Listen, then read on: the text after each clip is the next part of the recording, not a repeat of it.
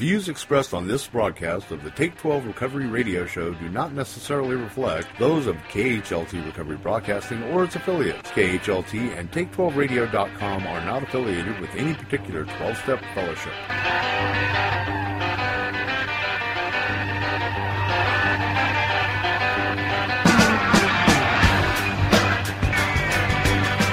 Remember me, I'm the one down on the floor, telling these people that I ain't there no more.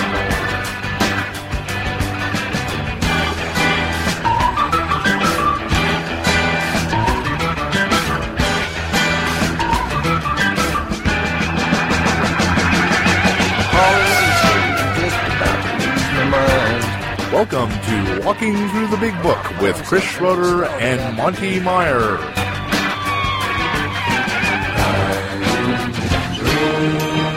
And now, here's those two guys who investigate prior to contempt, Chris and the Monty Man. We have come around the corner, my friends, of this wonderful workshop that we have been going through, Walking Through the Big Book with Chris Schroeder, and I, your co-host of the Monty Man. We are on the last part of our journey here. We are getting ready to wrap this thing up with a vision for you, the last part of a vision for you. I want to know, however, because we did promise in a couple of the other earlier shows that we were going to talk about Dr. Bob's Nightmare. Well, you know what we're going to do? We're going to make that a bonus feature, and we just, I don't know, I'm not sure how we're going to do that, but we're going to figure that out. But this DVD set is available for you for $25. That includes shipping and handling. You can get this by going to our website at take12radio.com, and you can click on the link right there on the first page, and you'll see what it talks about, the Walking Through the Big Book DVD.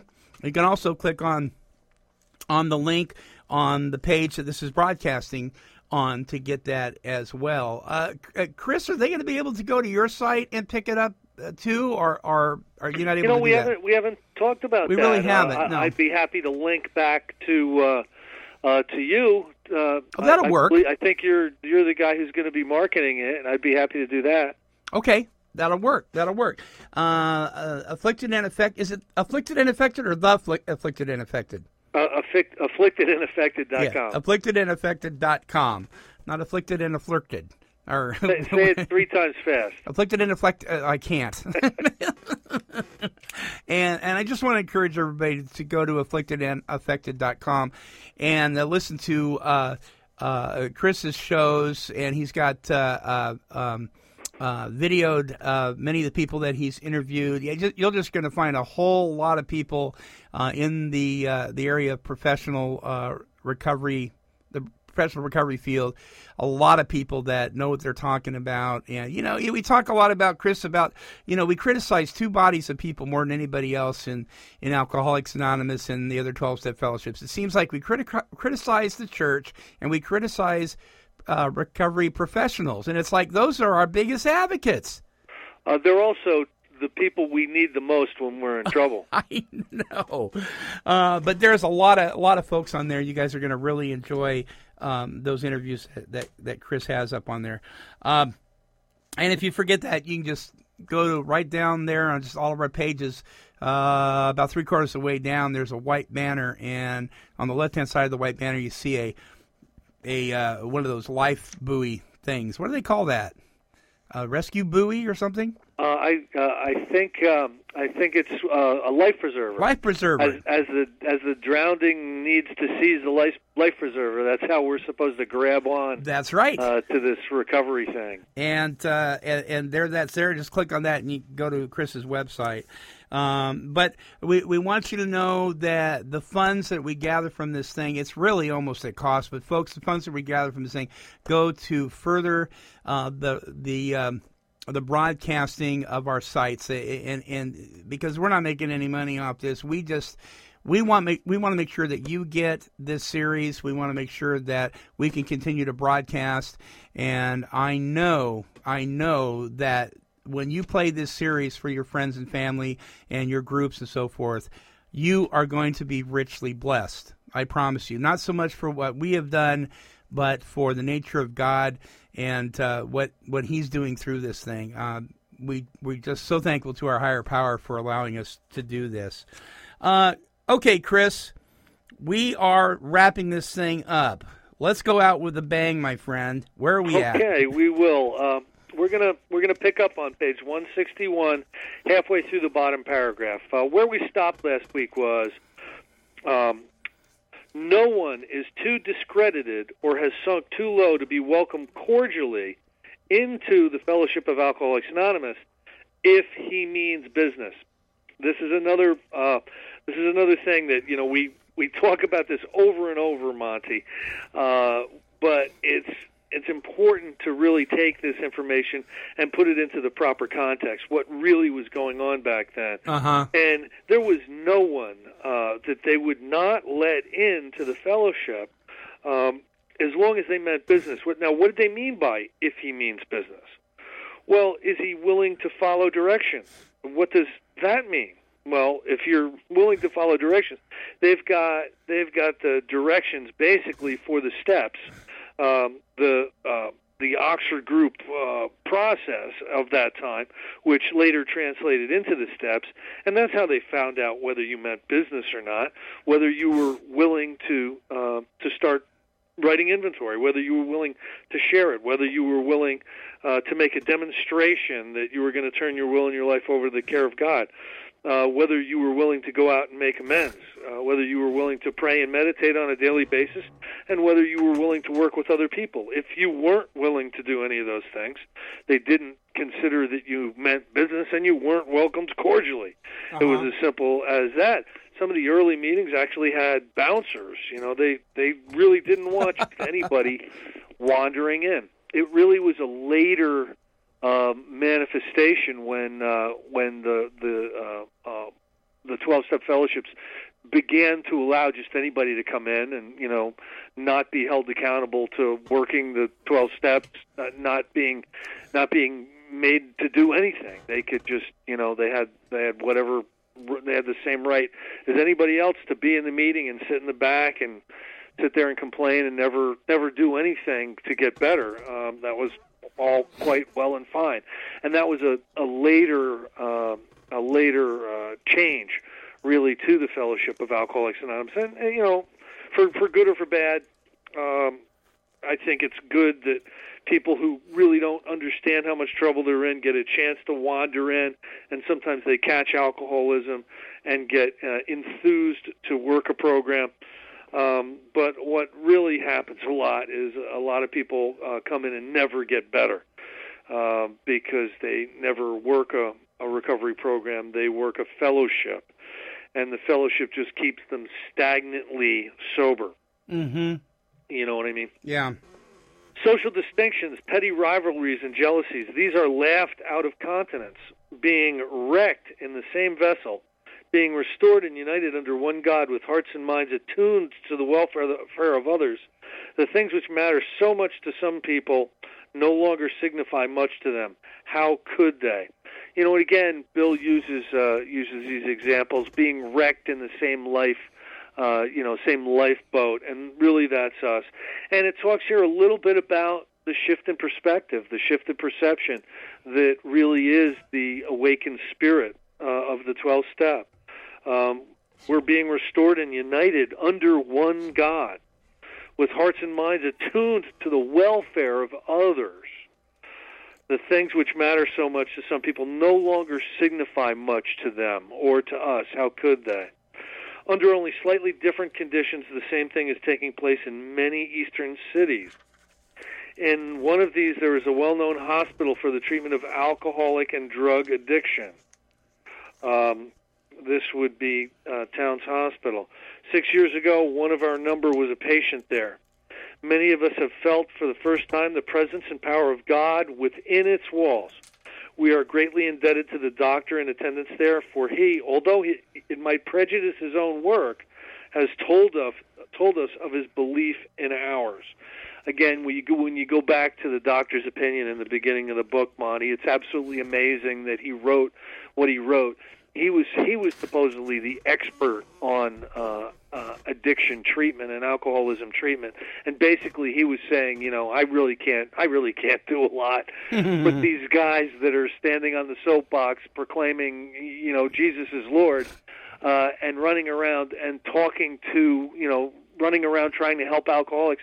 They've got something that works. It really is kind of amazing. But that's what he did. Mm-hmm. Every few days, this doctor suggests our approach to one of his patients. Understanding our work, he can do this with an eye to selecting those who are willing and able to recover on a spiritual basis. Who would be the ones that are willing and able to recover on a spiritual basis, you might ask, Monty? And that's very, very simple. It talks about it and how it works. It's the people that can and will give themselves to this simple program. Those are the people who are willing and able to recover on a spiritual basis. Many of us former patients go there to help. Then, in this Eastern city, there are informal meetings, such as we have described to you, where you may now see scores of members. There are the same fast friendships. There is the same helpfulness to one another as you find among our Western friends.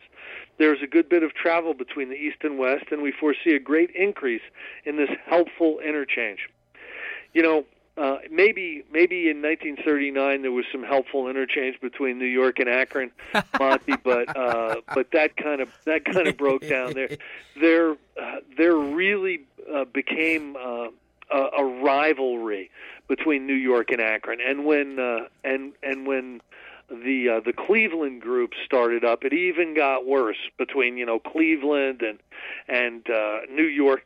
When you get involved with really digging into the early history of AA, the letter writing and, what was going on between Hank Parkhurst and Henrietta Seiberling and Clarence Snyder and all these people, you really see that it's amazing that the unity of these groups were able to maintain themselves, and AA didn't blow up because of personalities over principles in the early days. I really do think a lot of the infighting and rivalries between Cleveland, Akron, and New York really led Bill to believe that he needed to codify the traditions to keep these things from getting as serious as they could get. I got a question here. I don't want to jump ahead into a new series yet that we're talking about doing, but I'll probably be asking the same question if and when we do the traditions. But it's interesting to me in our traditions where it says the personal recovery depends upon AA unity. Yes. I'm always like, I am so glad that's not true, because my personal recovery, if it depended on the unity of some of the AA meetings that I've attended, my personal recovery would be shot. Now, I understand the spirit in which that is stated, but it sounds to me like, once again, not by human power, but by the divine touch of the Almighty, of our Creator, is why this thing hasn't fallen to pieces. Because if it was left up to our unity, on our power, I think we would have been down the toilet a long time ago. When you look at the traditions and you even look at some of the concepts, you'll see that the consciousness of God is invoked in the traditions. In other words, the group conscience is a direct reflection of the consciousness of God, is basically what Bill says in some of the tradition material. And I believe you're right too. I mean, I've seen groups blow up. I've been part of groups that have exploded. There'll be a power driver over here, and and there'll be somebody that wants the direction of the meeting to go different over there. I actually have been part of groups that one day there was 120 people there, the next day there was 4, because of hostile group conscience meetings and people who wanted to use the traditions as weapons instead of to inform them in the best ways to operate at a group level. So I'm with you. This book was really written about the reliance upon God. The reliance upon groups came later, and that's not necessarily a great improvement. I'm gonna, you wanted to end with a bang. I'll say something very controversial right here and now. All right. And you got to understand, I love the material that comes out of Alcoholics Anonymous. I love Bill Wilson and his writings. I love the book Alcoholics Anonymous. I think it informs all types of addiction and alcoholism recovery, as well as obsessive compulsive disorder recovery. It informs all of that. It is so wise. And I also agree with the theory of the traditions. In other words, the point of each of the traditions, I believe very strongly in what those traditions are trying to protect. However, I really believe it's time to rewrite them. And what I mean by that is, in this day and age, with the tradition for the only requirement for membership is a desire to stop drinking, that's really misleading, and you really have to dig deeply into that tradition to really see that Alcoholics Anonymous is for alcoholics. Okay, it's hard to see that, and because it's not written specifically covering that very well, you get people who don't think Alcoholics Anonymous is for alcoholics. They think it's for drug addicts and anybody and everybody that wants to come in and have a desire not to drink. So I really think that needs to be rewritten. I think that the 11th and 12th traditions need to be rewritten, not because anonymity is not the spiritual foundation of our fellowship, not because anonymity and a sense of humility is not very important for personal recovery, but because the language in those traditions allow so many people to believe that anonymity means secrecy. And if they get sober, they should shut up and go underground. And anything that would possibly lead somebody to believe that once they get sober, they should go underground and not tell anybody they're now sober and recovered. Anything like that is a very bad thing. And I'm not saying that the traditions themselves are bad. I'm saying that the language and the way those traditions were written in the 12 and 12, the long form, the short form, I don't care what form, needs to be rewritten, because way too many people are dying today because so few people actually stand up and say, I went to treatment in 1982. I went to a 12-step fellowship and I got sober. 12-step fellowships work. You don't have to live like that anymore. And instead of doing that, they're staying underground, and they don't want to tell anybody that they're sober. They don't want to tell anybody that they've recovered. And nobody understands now that nobody thinks that AA works. Nobody thinks that the 12 steps work.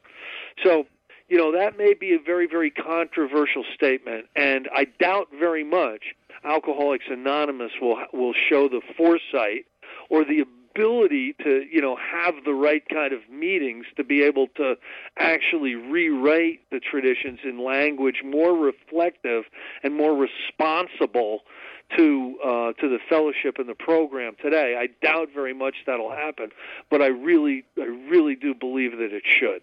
And so Does that make any sense? Yeah, what I hear you saying is you're not for changing the spirit of what's being said in the traditions. You want it so people can clearly understand what the program is teaching there, and not misunderstand because of out-of-date language. It wasn't. There's at least 3 traditions that were not well written, Monty, and Bill just didn't see the problems that were going to come 50, 60 years out. He was writing for a period of time in the late 40s where Alcoholics Anonymous was a much different thing than it is today, and the language in the tradition for membership and the language in the traditions for anonymity are not well laid out for what our responsibility as recovered alcoholics really should be, or who should be in the meetings. Who Alcoholics Anonymous is for. They're not well written. They allow way too much ambiguity. Do I believe, though, in the tradition? Yes, absolutely. I believe that the only desire for membership should be a desire to not drink. Once you've qualified yourself as an alcoholic, let me know what I mean? Let me play devil's advocate here, though, Chris. You did say in one of the other shows that we've done in this series, we were talking about the decision they came to whether to open this thing up for people that may or may not be alcoholics, and you said you thought that was the right choice. They made that choice, and here's why I think that's the right choice, Monty. I would rather there be 5 people in the meeting that don't belong there than to lose one person that does. However, as a responsible person, you need to. There's way too many groups where well-intentioned professionals decide to dump people into the meetings because it's a great place to put them, okay? Mm-hmm. And there'll be drug treatment programs where there'll be, the crack wing and the opiate wing, and there'll be the post-traumatic stress people from the VAs, and they'll be looking around for places to put people, and it's just real easy to decide to drive them to the local AA meeting, okay? And you ask yourself, well, why are they taking the addicts to the AA meeting? Why are they doing that? Well, it's because they only have one van, Monty. Mm-hmm. You know what I mean? Mm-hmm. And that's what they want to do. And again, there's a lot of ambiguity with the tradition that allows this. Now, when you have a lot of people in the meetings who are new, who really aren't alcoholic, they're all kinds of other things, it's going to slowly erode and deteriorate that meeting to the point where all the good people, all the people with recovery are going to leave. There'll be some people that still want to stay there and help the newcomers, but if all the newcomers are not alcoholic, there are other things, then they're not going to want to stay there. Right. Because the way this particular tradition is written, it allows for this stuff. They're telling them, well, just identify yourself as an alcoholic, or just tell it, just announce that you have a desire to stop drinking, and nobody can kick you out. And it's a total misunderstanding of the true nature of that particular tradition. In the early days, they made sure you were an alcoholic, and they made sure you were going to mean business and you were going to go through the steps, or you weren't allowed into the meeting. Now I think a lot of times I see 2 things happening. I see newcomers, if they stay around, become old timers, and if a newcomer comes in who does not have the obsession of the mind and the allergy of the body, who's not a true alcoholic, who may not need a spiritual awakening to stop drinking, becomes an old-timer or becomes somebody who is sponsoring other people or teaching, and they're teaching that you don't necessarily need to have this spiritual awakening. I didn't have it, they say. Then they're teaching the next newcomer, who very possibly may be a true alcoholic. They're teaching them how to die, is what's happening there. That's the one thing I was going to say. The other thing is on the other side of the coin is we have people that come into the fellowship that haven't got a clue if they are or they aren't. We talk about the heavy drinker, not that isn't the alcoholic, that has all these terrible things happen to him when he drinks. But at some point, if it gets bad enough, he can just quit and never drink again because he's not truly an alcoholic. He doesn't have the obsession of the mind. And but this guy doesn't know if he is or not. And so the only way he's going to find out is if there are people in the meeting that truly are, that can teach this book like we've been doing in this series, so they can find out if they really are or not by identifying with, like you said, Bill's story in here. It is my problem that I can't, or that I can't control my drinking, and when I'm sober, I can't stay that way, or isn't it? You know. So that's kind of the way I look at it. But isn't it a tricky thing, though? I mean, in this day and age, because we've got the cross stuff going on, we've kind of got ourselves into a mess, haven't we? You know, the most important thing I think that you can learn when you come into a 12-step fellowship, because a lot of times you're not going to learn this in treatment or therapy or anything else, is the truth about your own first step. What is your truth? And you know, it's not going to be a bad thing if you find out you're not really an alcoholic. Okay? Yeah, really. That's actually going to be a good thing, because then you've got more options in front of you. But the most important thing that you can find out when you come into a 12-step fellowship is to find out the truth, your truth about what your first step truth really is. You know, what do you have an obsession over? What do you have a physical craving over? Wherein lies the unmanageability, and how does that wrap around the addiction or the alcoholism? And you need to be offered the dignity of that information, and not told a bunch of mumbo jumbo, like you know, you'll hear things like, "Kid, nobody ever gets in here by mistake."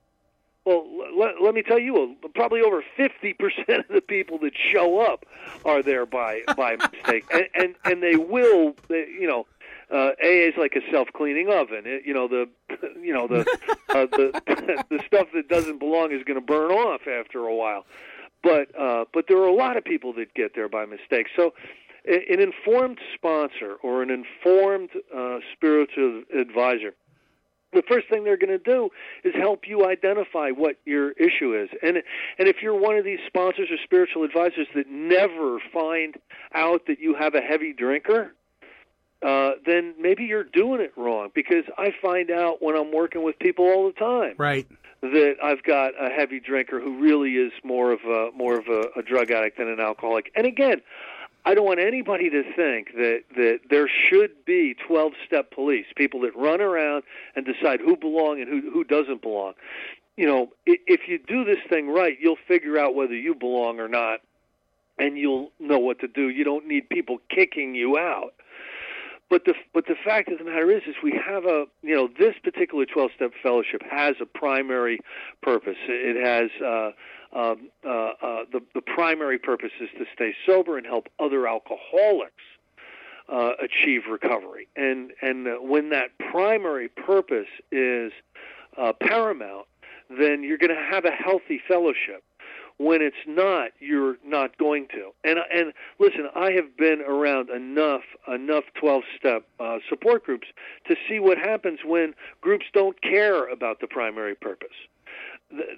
You wouldn't believe what you'll get when that happens. So again, I'm not stating that we shouldn't be doing the traditions or the traditions should be gotten rid of. I'm stating that I believe some of the language in a few of the traditions need to be rewritten to make clear in this day and age the things that those traditions really do stand for and the things that they don't stand for. And certainly anything that allows a recovered alcoholic to believe that they should stay quiet about their recovery is a horrible thing. Yeah. And if the language in the last two traditions lead people to believe that, then there needs to be language put in there that tells them that that's not so. You know what I mean? Mm-hmm. What you're not supposed to do is you're not supposed to admit membership in any 12-step fellowship, nor say that you speak for it. And that's how you follow that tradition. And if you do admit to membership in a 12-step fellowship, or you do say that you speak for it, you're not supposed to have your picture or your last name in that piece of media. That's what the tradition says. Yet people believe that they're anonymous, and it's Alcoholics Anonymous, and we must be anonymous. And that's as far from the truth as can be. Well, folks, there you have a great segue into when we do the traditions. It's wetting their whistle, man. That's they're gonna go, oh boy, listen to this guy. Yeah, he is, because here you go. If you think you liked this series, just wait until you hear the next one. Oh man, I know this Chris guy is so opinionated. Boy, you might want to get rid of your email address. Hey, you know the amazing thing, Monty? No one has written a bad email to me yet, which I just can't even believe. Oh, that's awesome. I can't even believe. All right, let's get back to here. 162 down at the bottom. Someday we hope that every alcoholic who journeys will find a fellowship of Alcoholics Anonymous at his destination. To some extent, this is already true. Some of us are salesmen and go about. Little clusters of 2s and 3s and 5s of us have sprung up in other communities through contact with our two larger centers. Those of us who travel drop in as often as we can. Those of us, this practice enables us to lend a hand at the same time avoiding certain alluring distractions of the road about which any traveling man can inform you. We know Bill and what he's talking about there, unfortunately. There's an asterisk down there, and then at the bottom it says there were about, this is 1939, in 1990 there were about 88,000 groups. There is AA activity in 134 countries with an estimated membership of 2 million. It's almost suggesting, okay, check this out. With these distractions that are on the road, just know that there are 88,000 groups. Yeah, and you know, if you can find a meeting, you can definitely find a meeting. You find it in the white pages, believe it or not. Just looking up AA, that usually gets you to an intergroup office where somebody's answering a phone and somebody's got a meeting book in front of them. So, you know, you almost anywhere you go, you're going to be able to find a meeting. Yeah. Thus we grow, and so can you. Though you be but one man with this book in your hand, we believe and hope it contains all you will need to begin. You know, I come from a time where people that would walk into 12-step fellowship meetings with this book in their hand, Monty, would get a real hard time. They'd be at worst ostracized, at best ignored. And basically, you know, it's saying that if you're one man with this book in your hand, you can start something. You can get something going. You can go out and find people to take through the work, and you can form your own fellowship. You can create the fellowship that you crave. Right. We know what you were thinking. You were saying to yourself, I'm jittery and alone. I couldn't do that. But you can.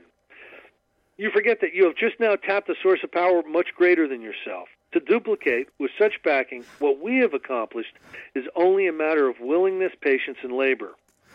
We know of an AA member who was living in a large community. He had lived there but a few weeks when he found that the place was had probably contained more alcoholics per square mile than any city in the country. This was only a few days ago at this writing. The authorities were much concerned. He got in touch with a prominent psychiatrist who had undertaken certain responsibilities for the mental health of the community. The doctor proved to be able and exceedingly anxious to adopt any workable method of handling the situation. So he inquired, what did our friend have on the ball? Our friend proceeded to tell him, and with such good effect that the doctor agreed to a test among his patients and certain other alcoholics from a clinic which he attends. Arrangements were also made with the chief psychiatrist of a large public hospital to select still others from the stream of misery which flows through that institution. So our fellow worker will soon have friends galore. Some of them may sink and perhaps never get up, but if our experience is a criterion, more than half of those approached will become fellows of Alcoholics Anonymous. When a few men in this city have found themselves and have discovered the joy of helping others to face life again, there will be no stopping until everyone in that town has had his opportunity to recover, if he can and will. You know, that was Montclair State Hospital and Greystone were two of the places that Bill was involved with early on. Those are two places in New Jersey. Two hospitals. They would go to Greystone to get people for the meetings. They would drive from New York City out to Greystone, load up the car with people who had alcohol histories, bring them back to the meeting in Manhattan or Newark, and that's what they were doing back in the day. And a lot of them, Monty, ended up really getting sober. Most of them probably didn't, but a lot of them did. Here's a story, and this is from oral tradition, and I think that you'll like this story. But the name Alcoholics Anonymous, here is where it came from. And I heard one of the first 100 on a tape talk about this story. They had picked up a bunch of people from Greystone Hospital and brought them back to New York to go to a meeting. This is sometime around 1938, 37. And they had picked up a couple of people who, wet brain. Some of them were almost wet brain. They were really, really in advanced alcohol psychosis is what they would call it back then. But they loaded these guys in, and they had a rocker. One of these guys who was sitting on the floor, hugging himself in a fetal position, rocking back and forth. Uh-huh. And it was during the meeting. These meetings would go on 2 or 3 hours sometimes back in the day. And while they were talking, this guy was mumbling. And Bill or somebody who was running the meeting said, "What the hell's that guy saying?" And somebody listened real close, and the nut that was rocking was mumbling, "Anonymous alcoholic, anonymous alcoholic, anonymous alcoholic." That's what he was mumbling in the middle of the meeting, and that name stuck. So Alcoholics Anonymous was named by a nut. That's great. Which is pretty appropriate, I think. What a great story. That is awesome. Isn't that great? Yeah. So somebody wasn't sitting in the rocking back and forth going, the James Club. Yeah. No, or the Bill Wilson movement. Or the Bill Wilson movement. Bill Wilson wanted the Bill Wilson movement. He did. Oh, that's awesome. What a great story. Still, you may say, but I will not have the benefit of contact with you who write this book. We cannot be sure. God will determine that. So you must remember that your real reliance is always upon Him. He will show you how to create the fellowship you crave. How about that for a promise, Monty? Mm-hmm. God will show you how to create the fellowship you crave. Now, you can't go down to the local meetings and change them. But what you can do with this book in your hand, you can find future members. You can take them through the steps, and you can create the fellowship you crave. I know that's possible from personal experience. Going in as a disgruntled group member and wanting to change everything, without getting dirty, out there in the world, taking people through the steps. You may not be able to create the fellowship you crave that way, but you can with a book in your hand where you're going out and you're finding people to take through the work. Yeah. Our book is meant to be suggestive only. We realize we know only a little. Let me tell you, they knew an awful lot. This book still informs the most modern of alcohol and drug treatment processes. It still informs it because this stuff works. And many of the psychotherapeutic, medical, pharmaceutical methodologies do not. They just don't, especially when you have a real alcoholic or a real drug addict, someone who has really lost the power of choice. You know, this is what works. God will constantly disclose more to you and to us.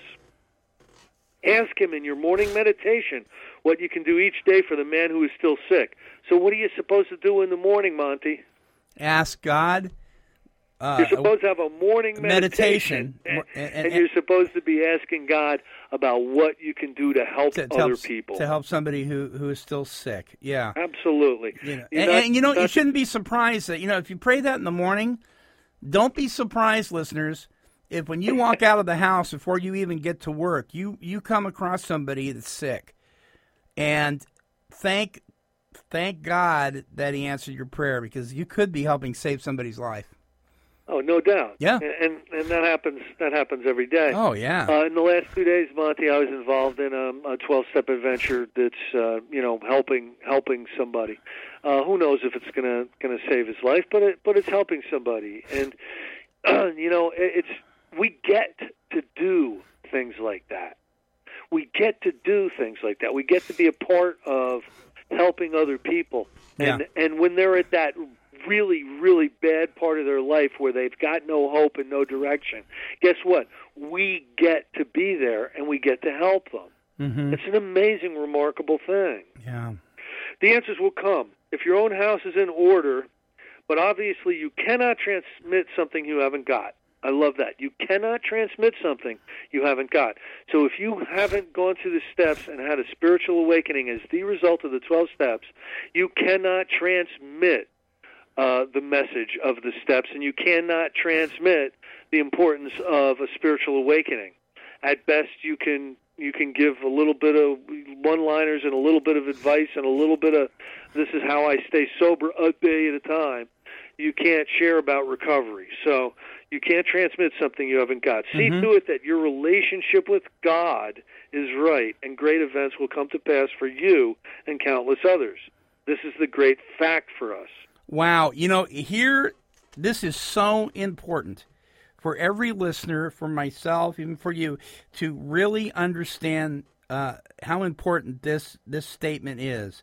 Because what I see here in the first part that you read is an answer that to a question a lot of people ask. Can somebody sponsor somebody in the 12 steps if they're brand new? Well, this seems to answer that question to me. Now, we know that we can help. We can reach out to the hurting alcoholic just by being there their first day. I mean, there are things that you can do to help the newcomer, even if you are a newcomer.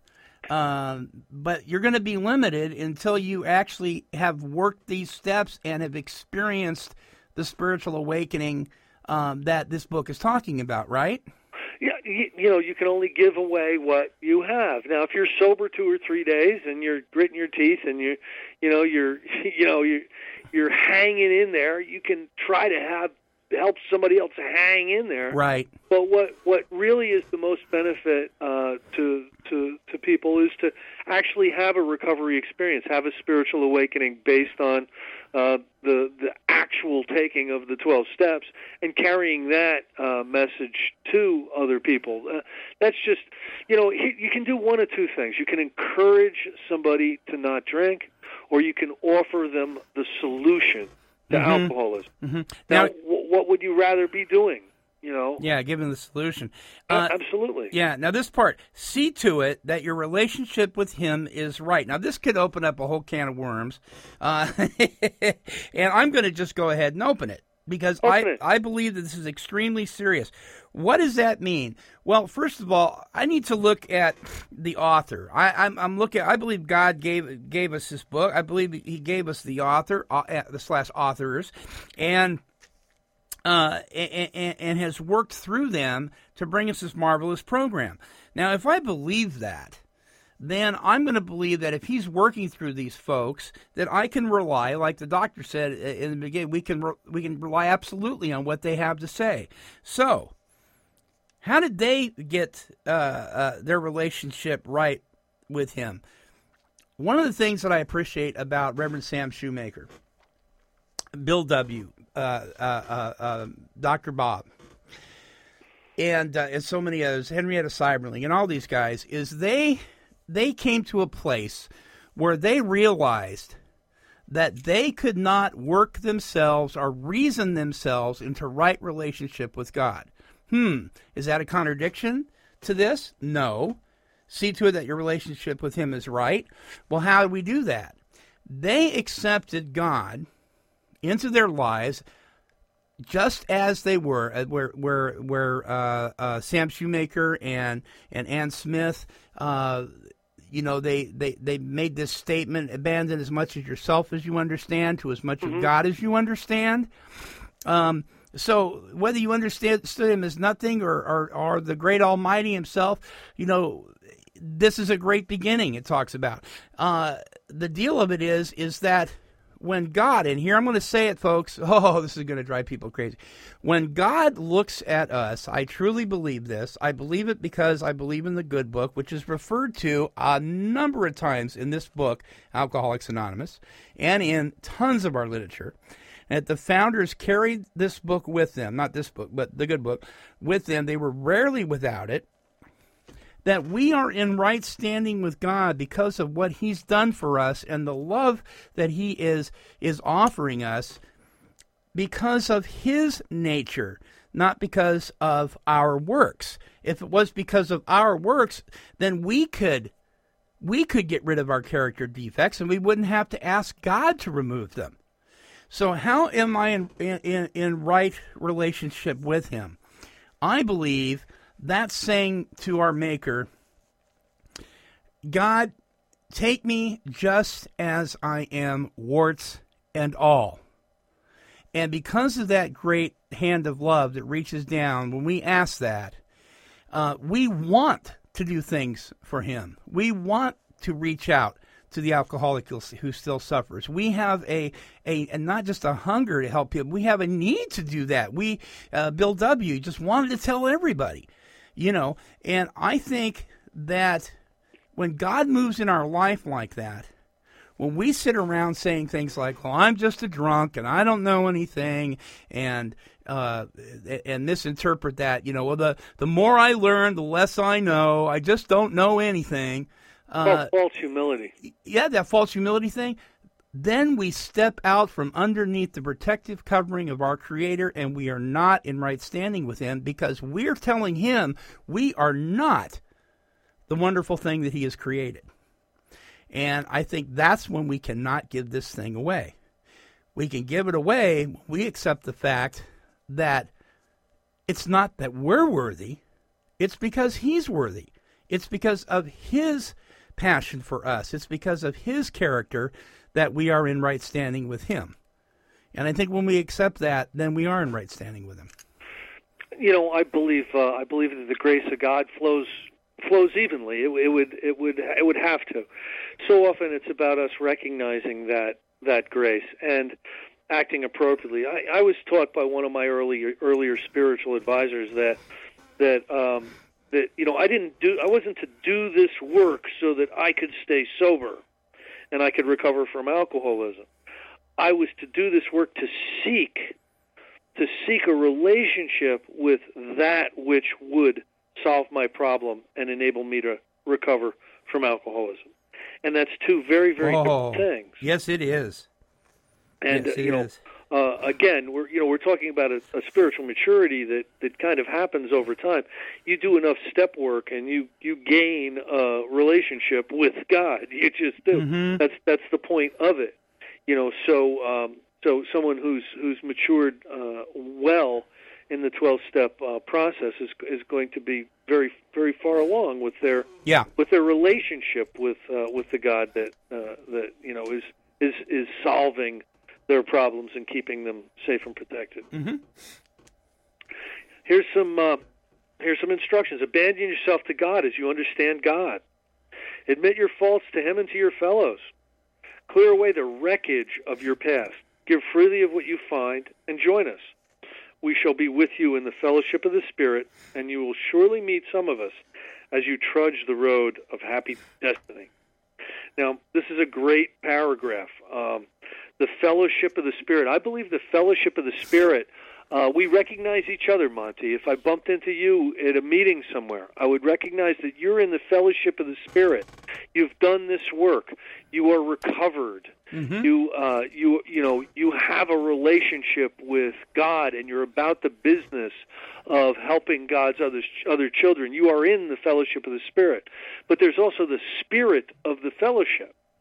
Right. The spirit of the fellowship is all the fellowship stuff that can be really great. The sober softball, the getting to meetings early and, smoking the cigarettes outside and catching up with your friends.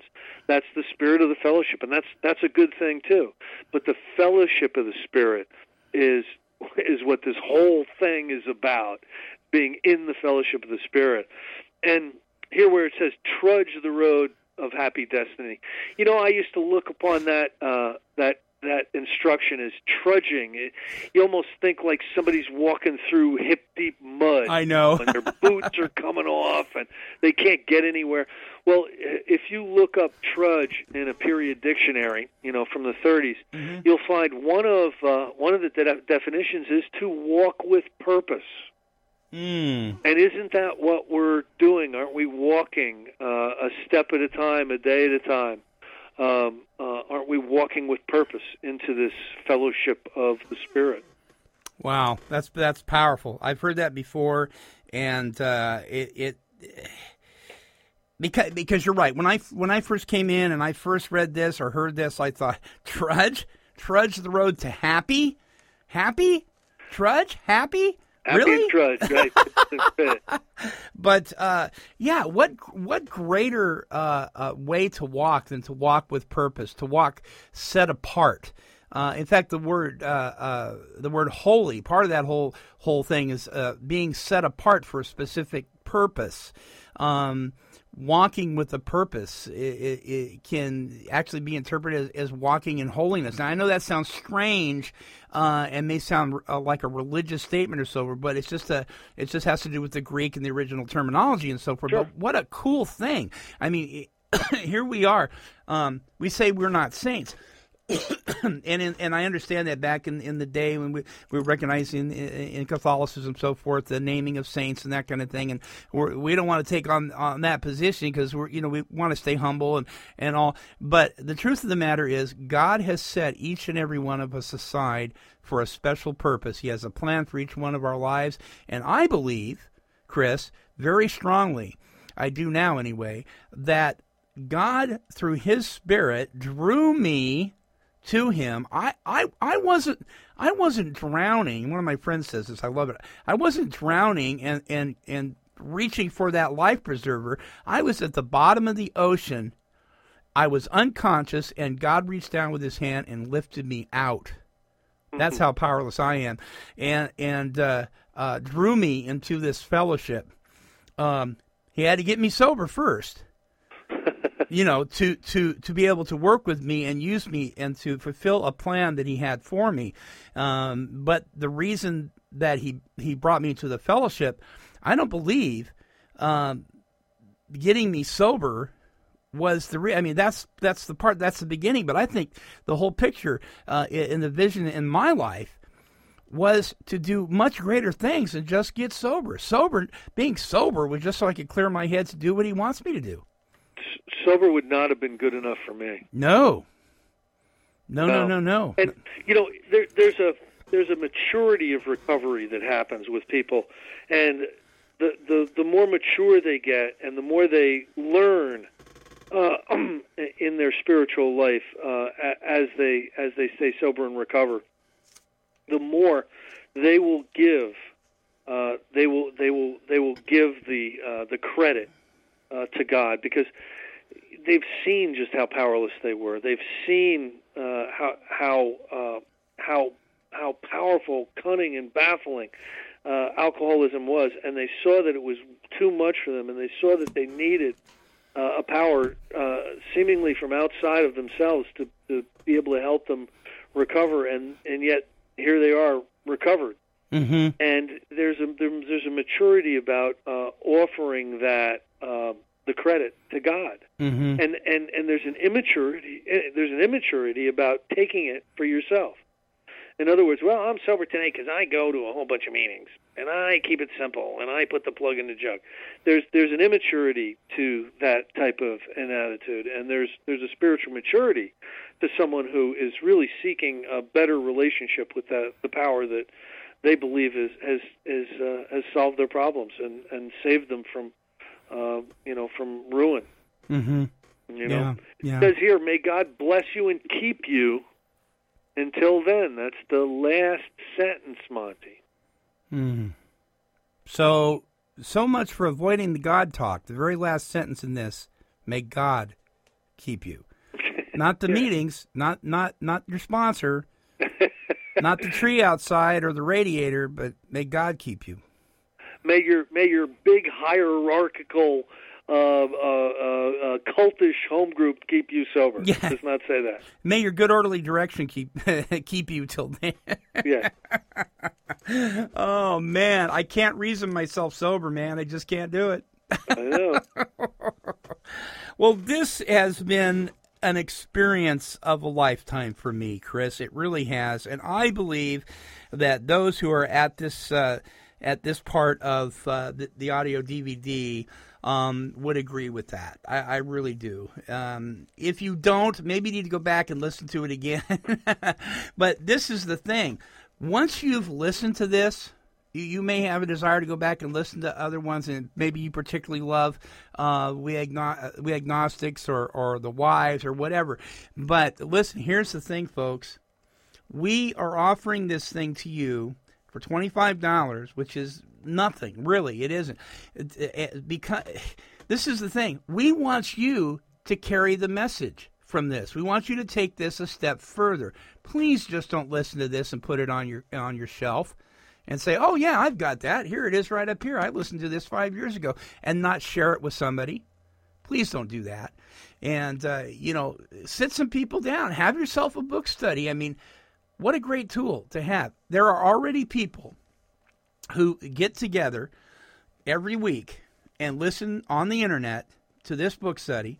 There is a group of people I work with every Thursday at 9:30 in the morning that listen to this.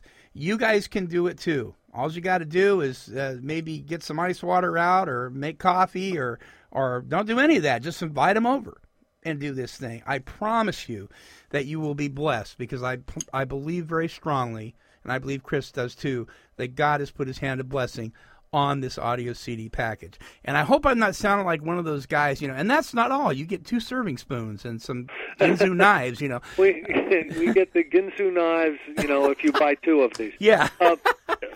Listen, there's nothing so valuable as a workshop that's actually transformative. Yeah. In other words, if you actually do the things that we talked about, Monty, if you just talk about them, you'll get a spiritual shot in the arm. If you actually do the things that we talked about, you're going to have a life-changing experience. You're gonna leave the mundane behind and embrace the extraordinary. And I believe that every one of you out there that is listening, if you are embarking on becoming a sponsor for the first time, listen to this again. Because if you're listening to it now, what you're hearing me say now, you probably have gone through it. Listen to it again. Share it with your sponsor. You can stop. Like when we went to the steps, and it says now we are at step 3. You can listen to that, and you can stop, and you can actually do the step. Right, Chris? Absolutely. That's really the way it's meant to be done. Yeah. Where there's an instruction, do the instructions to the best of your ability, then pick it back up and move on. That's how you work a program. Do not make the mistake that by learning this stuff intellectually, you will be taking the steps. It's way more than learning or thinking. It really is about doing. Yeah. Amen to that. You can pick up a copy of this audio DVD, right here at Take12Radio.com. You can email us at take12radio@comcast.net. That's TAKE, the number 12, radio@comcast.net. And just say I'm requesting the audio DVD, Walking Through the Big Book.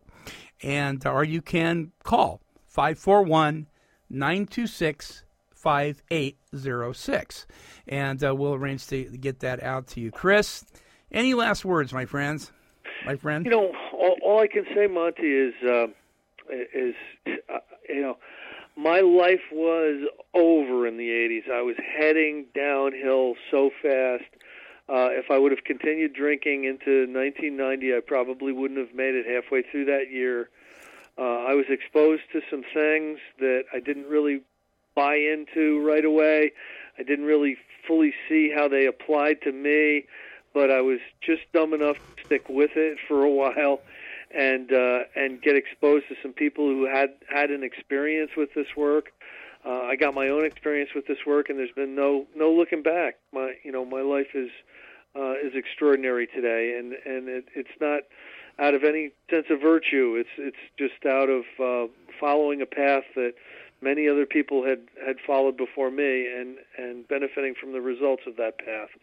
And Monty, I've really enjoyed doing this workshop with you. Rarely have I had a better relationship with someone who I was doing this work with, and God bless you for allowing this, making it possible for this particular workshop to go off. And I got a lot out of it. I'm sure that you did, and I'll tell you what, if you're one of those people who's actually listened to every one of these, we would love to hear from you. Yeah. We want to know that you exist. Absolutely. Is there an email address for you, Chris, that they can email as well? Absolutely. My email address is cschroeder, CSCHROEDER, and then the number is 1956 @gmail.com. That's my that's how you get a hold of me. All right, and that is also on the back cover of the DVD is the contact information with Chris's website, my website, and folks, it's in your hands now. You got to take it from here and enjoy, really enjoy. Chris has been a marvelous opportunity for me too, and likewise, everything back at you, man. It's also, it's not only benefiting people that are listening, just like so much of the stuff that we do in our programs, is that it's benefiting us, and we've gotten closer and become even better friends, and yes. It's been marvelous. It's been marvelous. It's been great. All right, my brother, stay on the line. Folks, it is so good to be involved in things like this, my friends. You can't just keep it to yourself. No.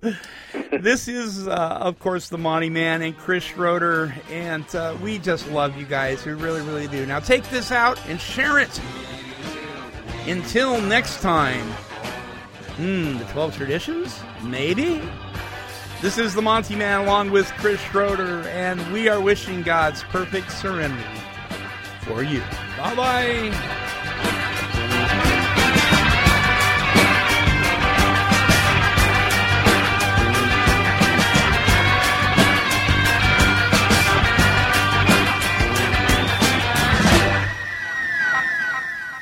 This has been a broadcast of KHLT Recovery Broadcasting.